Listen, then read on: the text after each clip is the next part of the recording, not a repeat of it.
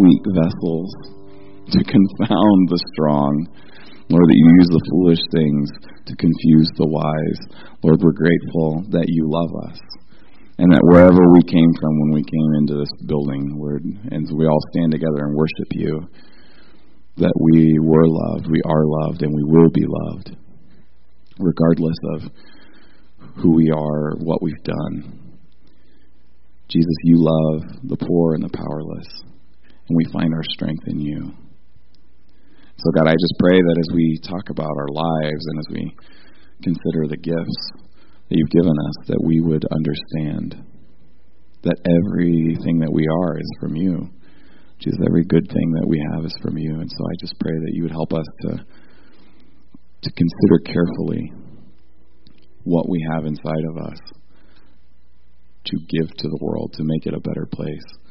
Lord, I pray that you would help us to listen with open hearts and open minds and open ears in Jesus' name. Amen.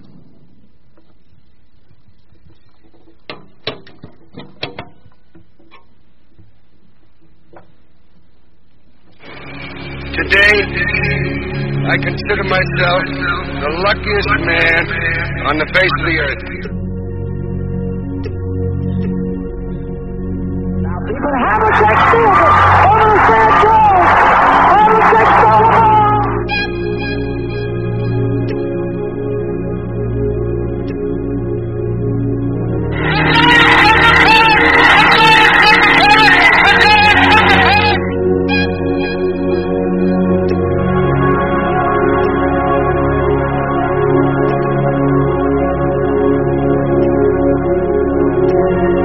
I still got the world! I still got the world!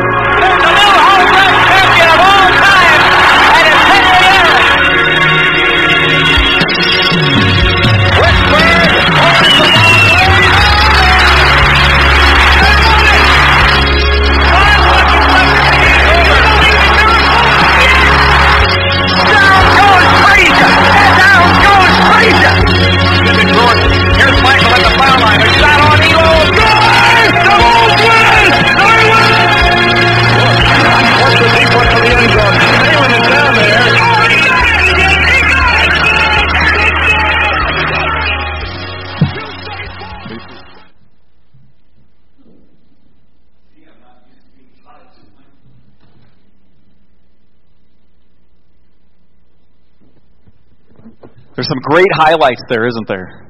I mean, down goes Frazier, down goes Frazier. What a great moment in sports in our history. And who could ever forget Michael Jordan jumping up in the air and winning a game in the last shot? I mean, those are great moments. And I wonder, and that's a highlight reel, right? Highlight reel of some of the greatest sports things to ever occur in the last 100 years. What if a highlight reel were made of your life? What would the soundtrack be like? How dramatic would it be? And what would be those great moments in your life? Some of you may be thinking, well, gee, aren't a whole lot of great moments in my life. When I say that, you can think of all the lowlights, right? You can think of all the times that life was tough or that you failed. But here's the deal. We watch something like this and we think, yeah, those were great moments. But I'm telling you, there have been great moments in your life too. There have been great moments in all of our life. Now, the world wouldn't say that they were that great, but God would say they're great. And what we're going to hear this morning is that there are things that God has given each of you and have given me. There are gifts that we all have that God wants us to use and invest in life, in the lives of others, which would be calculated in His mind. They would make the highlight reel of your life. We're talking about this, the greatest, winning life by giving it away. And really we're talking today about serving others. I mean, ultimately when we think about the words of Jesus, He said that a lot, didn't He? Serve others, serve others. The first shall be last and the last shall be first. I always remember that when I'm standing at the very end of the food line at a church carry-in. I make myself feel better by recognizing that those who are first in line, they're going to be last in some other line somewhere. I don't know. You see, we win at life by giving it away. And that's completely contrary to what the world would say. But that's what Jesus says. That's how we become great. Adam, 2 weeks ago, he took us through the passage in the Bible that tells us to consider others as being better than us. Not something that's really popular in our culture today. Thinking about other people and not just myself. That's how we become great, Jesus says. Humility, serving others, helping them, taking time with them. Matthew 20:26-28 says this, "Not so with you, Jesus." Remember the disciples were kind of arguing over who was going to be the greatest, and Jesus is like, "Hey, look, guys, you're not like the pagans. You're not like those other guys. We don't live life that way." Jesus said, "Instead, whoever wants to become great among you must be your servant, and whoever wants to be first must be your slave, just as the Son of Man did not come to be served, but to serve and to give his life as a ransom of many." Jesus was the ultimate example of that, in doing what had to be done in order to save us. And then what did we look at last week? Somebody tell me what we looked at last week. Somebody that was here, what did we talk about last week? Say it really loud. Have to be louder than that. God's will. We talked about God's will, and that we can definitively know what God's will is in our life. We can do it. And those 5 things that we saw in Scripture, and there are others as well, that we can do in our lives that are that there's no doubt that they're in God's will. The first one was repent and believe in Jesus. God doesn't want any of us to be lost. It is His will. It is His desire that we be saved, that we repent and that we believe. It's God's will. It says it in Scripture. Give thanks in all circumstances. Hard to do, but it's God's will that we live our life that way. Do good works, Jesus said. Be sanctified and worship God. Doing those 5 things, if we're doing those 5 things in our life, that's His will. We're doing His will. Now, of course, we know that we also want to know, God, is it your will that I live in this town or that town? Is it your will whether I have this job or that job? And I believe that if we are working out the will of God in these 5 areas, that our relationship with Him will be close, will be intimate in a sense, and we will know more of those answers as we live our life. We also talked about the fact that sometimes God says, "Hey, here's 3 options." And we say, "Well, which one do you want me to pick?" And He's like, "Pick one. I don't care. You can do my will in Torrington. You can do my will in Minnesota. You can do my will in South Africa," as we looked at it last week. Okay, and then this morning, we're going to conclude this series by looking at an inspiring. I believe it is an inspiring parable that Jesus tells. It's found in Matthew chapter 25. If you would turn to Matthew chapter 25, that would be great, and follow along. It will not be up on the screen. If you didn't bring a Bible with you, you can grab one out from underneath the seat in front of you, and it's page 983. Page 983, Matthew 25 is found on that page. Now, in verse 14, as you first look at Matthew chapter 25 there, in verse 14, it begins with the word again. Again. Jesus says again, and we need to know in context of what Jesus is telling this parable. There's 3 parables that Jesus tells here. And the first one is the parable of the 12 virgins. And what He's telling the disciples had asked Him, "Jesus, what's it going to be like in the end? When you come again? When all of this that we see and that we know is over, what's it going to be like in the end?" Jesus says, here's something that you need to remember and that's important. You need to be ready. And he gives this parable that illustrates people that are ready and people that aren't ready. And what He means there is don't come to the end of your life and not have put your faith and trust in me, in Jesus Christ. Whether that's Him returning or us leaving. Okay, none of us are guaranteed another breath today. We need to be ready today. We need to be ready. We need to have put our faith and trust in Jesus Christ as our Savior. He says, you need to be ready because I am going to come again. Now, He also tells this next parable, which we're going to be looking at today. he tells this to give us a clue as to how we're to live our lives when we're waiting for him to return, or we're waiting to take our last breath. Okay, and Jesus doesn't want us to just sit around, and sit on our hands and not do anything and sort of wait for that time. Jesus gives us something to do. He wants us to invest. And it's interesting that he uses a money illustration for this, because it's so true. It's investing ourselves. It's investing the gifts that God has given us to accrue interest, to grow. Now, there was a man out east, and he'd always dreamed of owning a cattle ranch. In fact, he'd always dreamed of owning a cattle ranch in Wyoming, and he finally saved up enough money that he was able to buy this ranch. He and his wife, they moved out here. His best friend flew out to visit him after they got established, and his friend said, "So what's the name of your ranch?" Everybody's got a name for their ranch, right? And the guy said, "Well, that's kind of a funny story." He said, we talked about names, and we talked about names, and we talked about names, and we could never decide on what to call the ranch. So this is what we finally decided, we finally determined to call it. The Double R, Lazy L, Triple Horseshoe, Bar 7, Lucky Diamond Ranch. Okay? Now, his friend was really impressed with that name. I mean, it is kind of impressive, right? It would be a huge sign over the thing. And the guy, his friend said, "So where are all the cows? Where are all the cows?" And the rancher replied, "Well, we had quite a few, but none of them survived the branding." Right? Could you imagine being a calf and pulling up to that chute and seeing that row of branding irons? Sometimes it's that way with our gifts, I think. We either get all bogged down in what is it, and I got to figure this out, that we're wasting this time and we're not actually doing anything. We're just trying to figure that out. Or we think we have all of these things, or that we need to be involved in all of these things. There's a level of busyness that can occur in that as well. And we end up not surviving the branding of our servanthood. But I think for most of us, the challenge is I know God has gifted me. What am I going to do with that gift? What am I doing to invest that gift into the kingdom of God today? Today. So let's read this passage in Matthew chapter 2. Actually, before I do that, let's put that 1 Peter verse up, Roy. 1 Peter 4:10 says this: "Each one should use whatever gift he has received to serve others, faithfully administering God's grace in its various forms." I love that verse. It's great.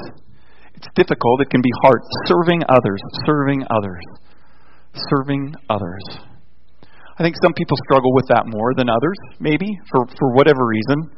I mean, I had the opportunity to spend some time in the Biker Pit Stop this week, and Friday night I dropped in really quick before heading out of town, and there were a couple bikers there, and one of the bikers was from Roswell, New Mexico.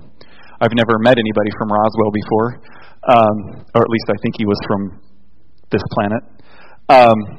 And I met a guy from Iceland. They were traveling together. The guy from Iceland had rented a bike in Boulder and was traveling up. They did Sturgis and they were on their way back.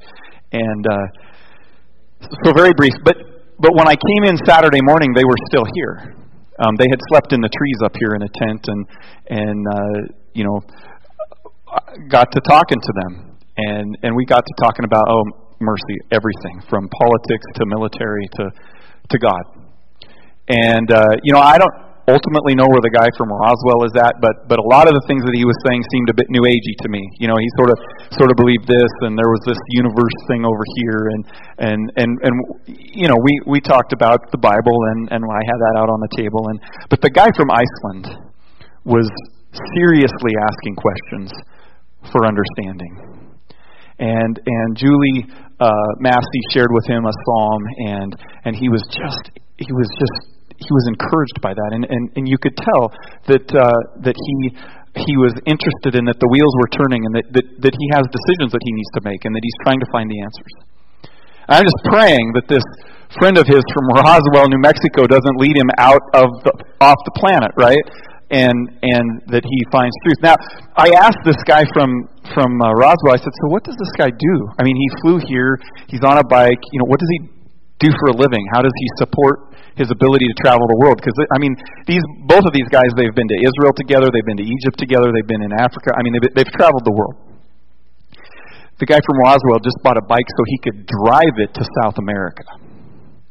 Now, I don't doubt that he will.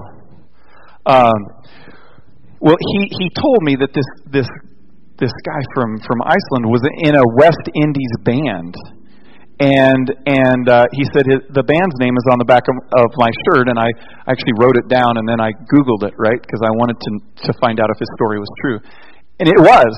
He's a bass guitar player in this Icelandic West Indies band, and they've produced 3 albums and some EPs, and so obviously he has some funding. But he didn't say anything about that. Not one time did he offer any.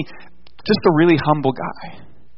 We talked about Iceland and where did the people from Iceland come in? Well, they were Norwegian. Oh, really? I'm Swedish. And then we got to talking about lutefisk and Ostkaka and other things, and it was really cool, right? But here's this guy who's really searching. And had I not, taken the time to spend some time at the Biker Pit Stop, I never would have known him, and I would have never had the opportunity to share something about salvation with him. And we're all in that place. We all have gifts. We all have. Wow, it's noon already. Oh no. We all have gifts. Okay, here we go. This is the parable as Jesus tells it. Verse 14. Again, it will be like a man going on a journey who called his servants and entrusted his property to them. To one he gave 5 talents of money, to another 2 talents, and to another 1 talent, each according to his ability. Then he went on his journey. The man who had received the 5 talents went at once and put his money to work and gained 5 more. So also the one with the 2 talents gained 2 more. But the man who had received the 1 talent went off, dug a hole in the ground, and hid his master's money. After a long time, the master of those servants returned and settled accounts with them. The man who had received the 5 talents brought the other 5. Master, he said, you entrusted me with 5 talents. See, I have gained 5 more. His master replied, well done, good and faithful servant. You have been faithful with a few things. I will put you in charge of many things. Come and share your master's happiness. The man with 2 talents also came. Master, he said, you entrusted me with 2 talents. See, I have gained 2 more. His master replied, well done, good and faithful servant. You have been faithful with a few things. I will put you in charge of many things.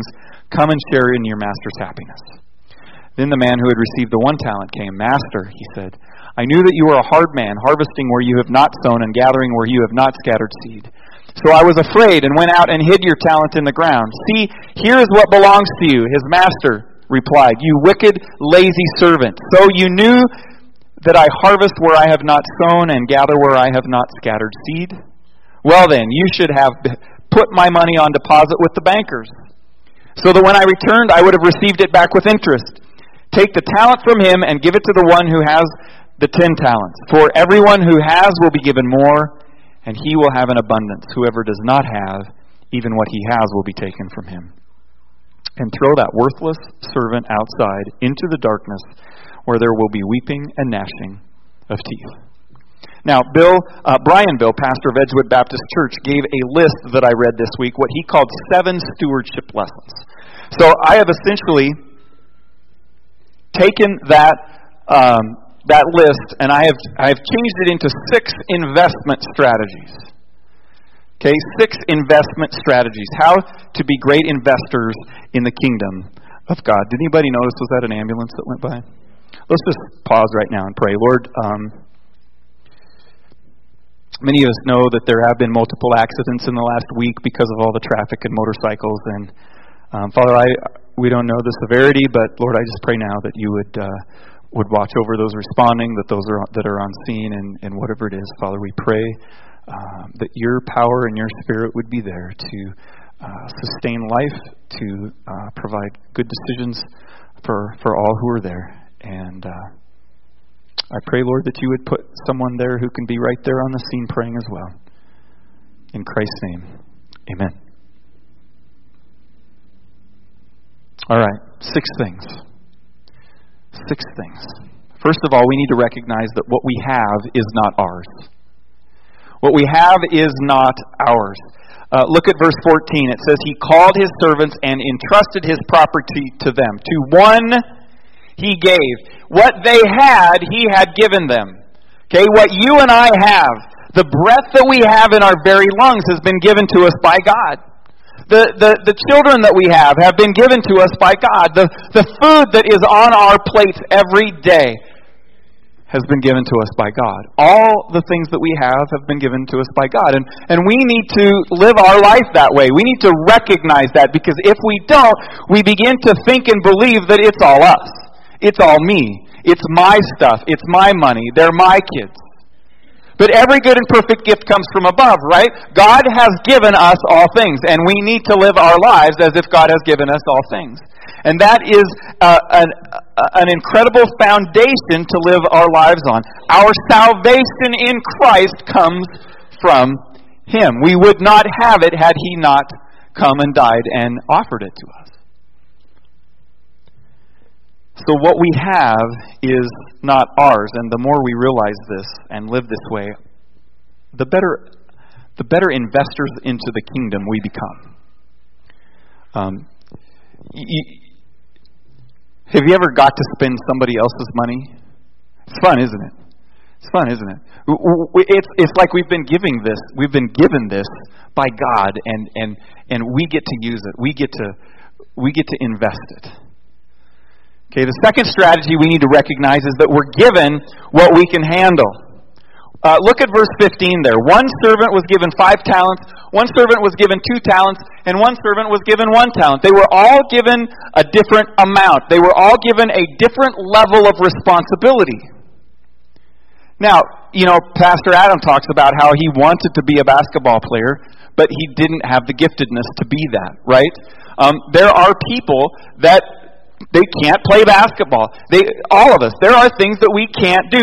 There are things that some of us try to do that we shouldn't do, right? Some of that is me, and some of that is with age as I get older. But we all have different abilities, different gifts that are given to us by God. And that's exactly what is happening here. It's okay to be different. It's okay to not be able to do that. There's nothing that frustrates me more than somebody that thinks they're good at something and they're not, and they do everything in their power to become or do that thing, to the detriment of other people around them. It's frustrating, because it's like, why? I don't have a specific illustration for that. It just is frustrating. We're all different. Some of us are hands. Some of us are feet. Paul talks about the kingdom of God, talks about the family of God, the body of Christ being what? Just like a physical body, a physical human body, with many parts, with all different kinds of functions. And, some of us in this room are hands. Some of us in this room are feet. Some of us in this room are a head, or maybe a nose. Some of us are a big nose, right? Some of us in this room are a gallbladder. What does a gallbladder even do? I don't know, but I know that when you lose it, you have to change your diet, so it does something, but we never see it. I was in a training this last week, and with the Goshen County Transportation, and one of the bus mechanic guys was sitting at the table that I was eating lunch at, and somebody asked him a question. It was a conversation about the shirts that the other mechanics are wearing, and he's like, "Well, I don't know anything about that. I'm low man on the totem pole." And as he said that, I could tell that he wasn't excited that he was the low man on the totem pole. And I looked across at the table at him, and I said, "You know what? That totem pole doesn't stand without you being the low man on it. People may not notice what you do every day, but if you don't do what you do, it all falls apart." I mean, we are all an important part of the body of Christ. And we have all been given a gift to use and to invest in our everyday life when it comes to the body of Christ. And we're given what we can handle. The third strategy we need to realize is that we must invest what we've been given. Now, it's one thing to have it. It's another thing to do something with it. If somebody gives you $1 million, what are you going to do with it? Stuff it in your mattress at home? Why would you do that? Why would you...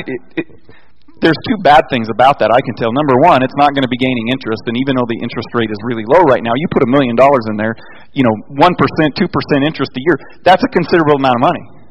And number two, if you stuff it in your mattress, how are you going to sleep at night? It's going to be really uncomfortable. Right? I mean, it does nothing. And that's why Jesus is using money in this illustration. Our gifts are the same way. If He gives us a gift and we know that we have it and we just sit on our hands,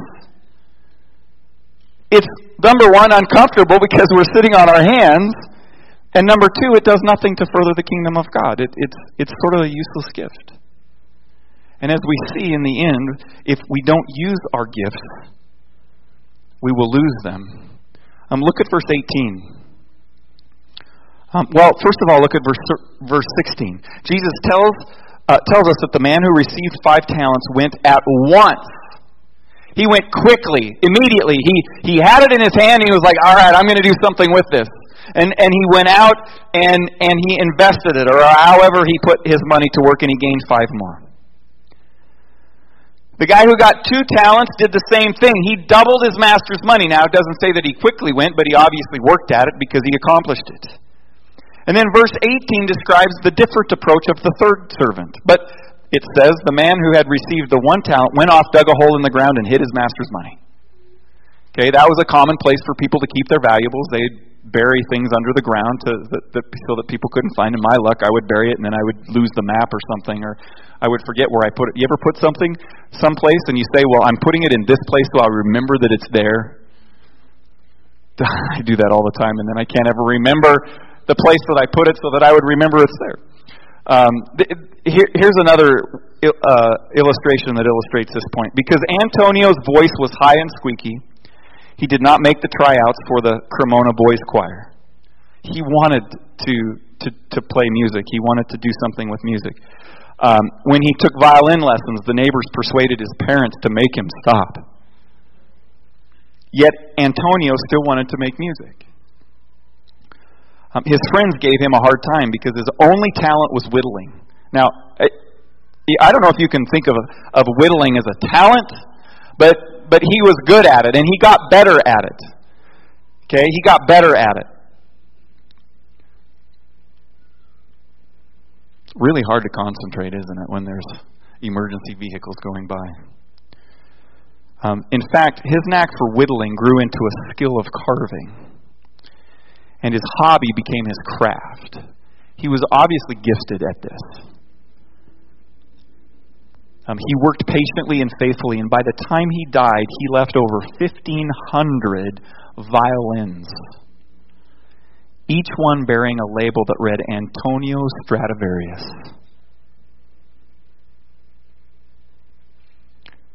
They are the most sought-after violins in the world, and many of them sell for more than $100,000 each. Now, Antonio couldn't sing or play, or preach, or teach, but his responsibility was to use his ability. And he had a love for music, and his ability was whittling, carving. And instead of being frustrated because he couldn't play a violin or he couldn't sing, he continued to look for a way that he could invest his gift. And we have violins, I don't know how many have survived, but they're still making beautiful music today. Our potential, the potential that you have, is God's gift to you. He has given it to you. And the question then becomes, what am I going to do with what God has given me? Let's be great investors with what He has given us. Zig Ziglar has said, you are the only person on earth who can use your ability. It's true. You are the only one on earth who can use your ability. Are you going to use it? Are you going to invest it?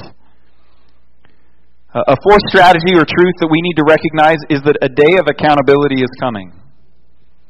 A day of accountability is coming. None of us want to be audited by the IRS, but if they determine it's necessary, it's going to happen. All of us are going to be audited by the Almighty. We will all stand before Him in the end and be judged. All of us will have to give an account for how we've used what we've been given. Verse 19 says, after a long time, the master of those servants returned and settled accounts with them. So it's going to happen either at the return of Christ or the day that you and I take our last breath, but we're going to appear before God. And we're going to be taken to account for what we have done with the life that He has given us. Romans chapter 14, verses 11 and 12 say this, "It is written, as surely as I live, says the Lord, every knee will bow before me, every tongue will confess to God. So then, each of us will give an account of himself to God." It was the duty of these servants to always bear in mind that the master would be returning. You know, he didn't give this to them as a gift. It wasn't a wage. It was something for them to care for. And they took it upon themselves and knew that it was a blessing, it was a gift, and that they were to do something with it. 1 John 2:28 says, "And now, dear children, continue in him, so that when he appears, we may be confident and unashamed before him at his coming." That's how the first servant was.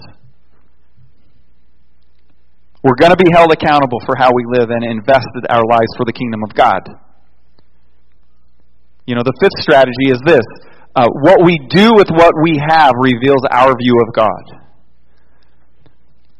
Okay, look at verses, as we come to these verses 20 through 25, we see that the man who had the 5 talents, he comes to Jesus and he says, how does it say it exactly?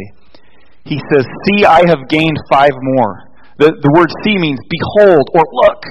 Look, master, look what I've done. Isn't this awesome? You gave me this, and I invested it, and now I have this. And won't it be something when you and I are standing before God, and He's having us make an account, and we're able to look at Him and say, "Lord, look, you gifted me with this, and this is how I invested it." We may never know the returns, but He does. And wouldn't it be something to hear those words, "Well done, good and faithful servant"? Now, notice He didn't say, "Well done, good and perfect servant," because we're not. We're going to fail. We're going to struggle. But He is forgiving, and He has given us gifts, and we are to use those. And what we do with them reveals our view of God. This first servant, he served the master with zeal and joy. He knew something that the third servant obviously didn't. The second servant knew something that the third servant obviously didn't. You know, we too, what we think of God will be revealed in how we live our life. Do we completely trust Him? Or do we lack the willingness to maybe take a risk here and there because we're afraid that God might not come through for us? Do we completely trust Him? Have we surrendered in obedience? Do we realize that He is good? Or do we blame Him when bad things happen in our life? The actions that we take in our lives today reveal the truth concerning these things. What is your view of God? And this third servant, we see, had a wrong view of the master. And his mind was made up. It seems, you know, he looked at him as someone who was hard and harsh. Even before he had received his talent, he had made a decision. This master is hard and harsh instead of loving and gracious. A.W. Tozer was right when he said that what we think about God is the most important thing about us. What we think about God is the most important thing about us. If we view God as a tyrant, then we'll filter everything through that, and we'll live our lives as such. Some of you may be secretly angry with God because you think He did something or didn't do something that you thought He should. And that will affect your view of Him. That will affect what you do with the gifts and talents that He has given you today and tomorrow. Your preconceived notions are keeping you from seeing Him as a God of grace and mercy, and as a result, you refuse to serve Him with what He's given you. Maybe you think He hasn't given you enough, and you're holding out. When we blame God, we end up burying our blessings. And a faulty view of God can only lead to excuses. Let's look at the differences between the two servants here who served and the one who took a dive, essentially. This list too comes from Pastor Bill. I thought he said it very well. The first two were determined to make a profit. The third was determined to not take a loss. The first two were willing to work hard and take risks. The third took no risks. Is that how you're dealing with the gifts that God has given you? The first two received the gift. The third, in reality, refused the gift. He didn't want it. Figured he didn't ask for it. The first two wanted to advance the master's domain. The third had no interest in what mattered to the master. The first two viewed the money as an opportunity. The third guy saw it as a problem. Do you view a gift that God gives you as an opportunity, or do you view it as a problem, something that's going to make your life more difficult? Again, God isn't going to give us something that we can't handle. The first two allowed the master's gift to change their lives. The third refused to let the gift even touch his life. The first two invested, the other one wasted. The first two saw a blessing, the third guy saw a burden. And the first two knew the master, the third guy had no clue. He couldn't have. He couldn't have truly known the master. And that's why at the end of this parable, Jesus says, what he had was taken away from him, and he'll be cast out to where there'll be gnashing of teeth. He did not know the master. The sixth and final strategy for being a great investor is recognizing that what we have, we must use, or what we have, we will lose. It's true, right? Use it or lose it. You've heard that before. If you've ever tried to learn a foreign language, that's the case, right? You get so far, and then if you don't speak it ever, you forget things. You lose it. I was in Mexico City for 2.5 months, and by the time I got home from Mexico City, I was fairly fluent in the present tense. Okay, I was one of those people that sounded really funny when I was talking in Spanish because I got all the verbs wrong, right? You've talked to people like that. That's what happens. They don't know how to conjugate the verbs or all of that stuff. I can't even say the word. So I was fairly fluent, and when I came home, I tried. We had some guys from Mexico that worked on our farm sometimes, and I tried to rub shoulders with them as often as I could so I could talk to them. And I felt kind of goofy doing it, right? Trying to speak in Spanish. And I tried to maintain my vocabulary, but I eventually lost it. And I mean, if I went to Mexico now, I could maybe ask where the bathroom is and a couple other things. But I wouldn't be able to think in Spanish like you need to finally get. I talked to a guy a few days ago, Brian, he's from Honduras, and he was asking me a question, and I'm like, I didn't know if I wasn't hearing him correctly, and Sarah was sitting with me, and she heard him. He was like talking in Spanish, and I don't think he even knew that he wasn't translating it into English. And Sarah, I guess, somehow the words sounded enough like something, and she figured out what he was asking, and she told him. So I still don't know what he said, but we need to get to the point where we're thinking that way. What we have, we must use, or what we have, we will lose. Sometimes our not using our giftedness is because we're lazy. We just don't want to. Maybe we don't see the value in it, or we've gotten into this religious state of living our life, and the things that we do are just the things that we do. There's no purpose or reason or calling behind them. Our culture, I think, is becoming increasingly slothful in how it operates. I know more, I would say, young people, people in their late 20s and early 30s who are living with their parents today than I did 15 years ago. And I get the fact that there's extenuating circumstances and there's things like that, but sometimes it's just they just don't want to do anything else. They just want to, mom and dad to feed them and clothe them, and they do nothing. And the unfortunate thing is that God has given them gifts. God has given them talents, and they could be using those. They could be investing their life into our culture, and for whatever reason they're not. Nintendo, I read that Nintendo at one time was looking to hire 50 people for a summer at a wage of $100 a day to play computer games. That's all they had to do all day long was play computer games. Now some of you young kids are going, hey, I'd take that job, right? Or so it could be laziness, or it could be the opposite. I think the opposite is just as destructive.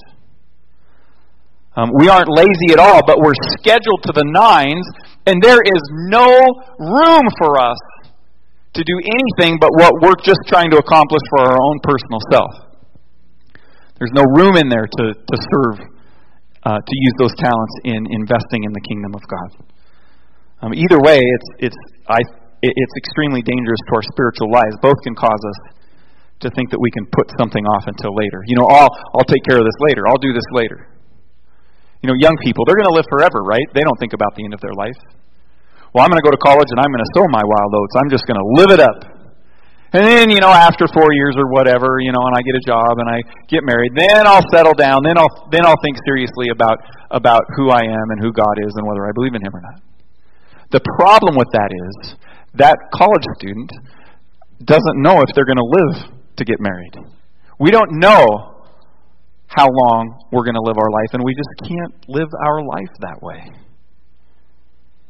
Proverbs 10:5 says, "He who gathers crops in summer is a wise son, but he who sleeps during harvest is a disgraceful son." There's a time to use our gifts, and God has put it before us. Hebrews 6:11 and 12, "We want each of you to show the same diligence to the very end in order to make your hope sure. We do not want you to become lazy, but to imitate those who through faith and patience inherit what has been promised."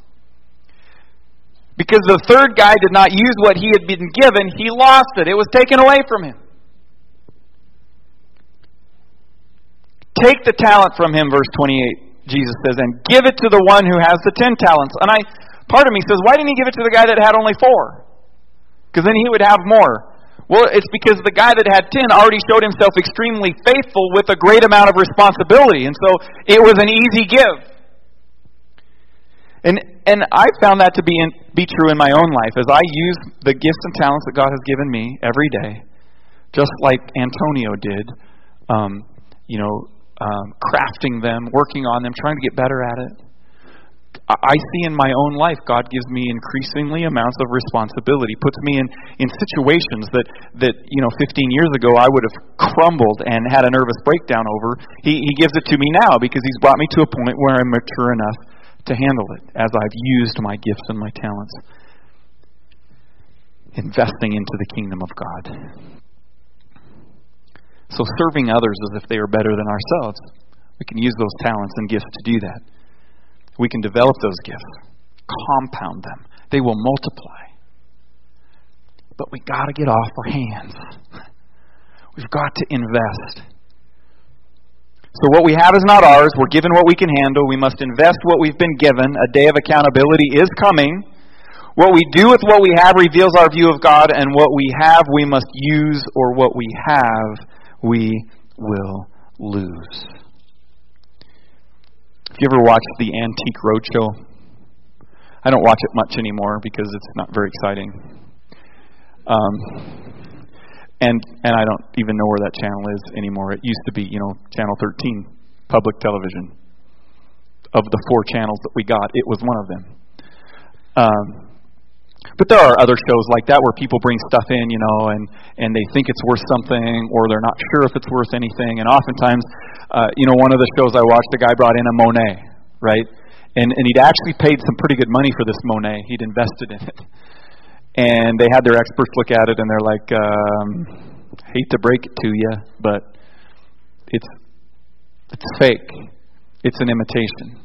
And oftentimes people, well-to-do people that I think they have really good and expensive stuff, they bring it into Antique Roadshow and they find out that it's really, it's just really not worth anything.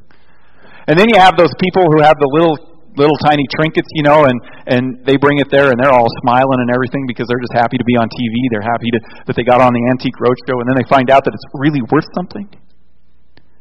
See, I think that's where you and I are at. In our humility, we have this thing that we might have an inclination that it's a gift, that God has given it to us, but we have been convinced by the enemy that it's not worth anything. And that it really wouldn't do any good to show it to anybody or use it because it's not going to do much. That it wouldn't make a highlight reel. That maybe it might even end up on ESPN's not top 10, not the top 10. But the reality is that every one of us in this room have been given gifts, and Jesus wants us to invest those, and that is how we become great. Not in the world's eyes, not in your husband or your wife's eye, not in your children's eye, but in God's eye. Taking what He has given us and being faithful with it and investing it every day. So our challenge here this morning,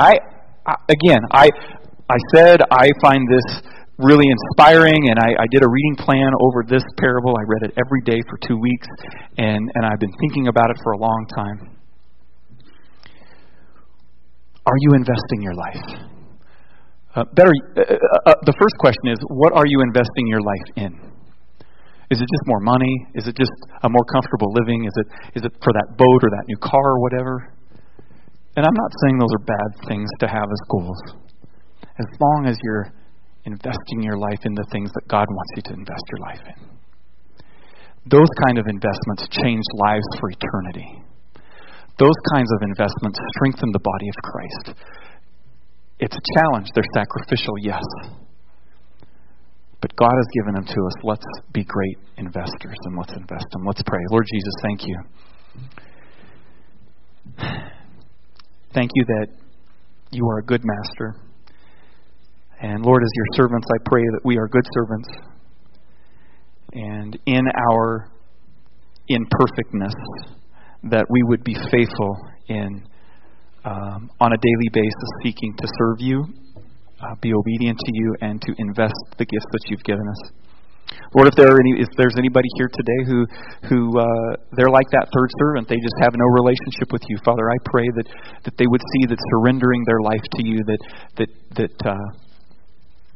believing in Jesus, putting their faith and trust in you is the place to start. Lord, you think we're worth something. You sacrificed your life for us. And Lord, you want to use us in making life good. Lord, I pray that you'd help us to be encouraged by this message. I pray that you would help us to be inspired by the fact that we have a gift and that we can please you, not earn our way to salvation in heaven, but we can please you by using that gift in our family, in our church, in our community, in the world. Oh, thank you, God, for life. Help us to be great investors. In Jesus' name, amen. Well, as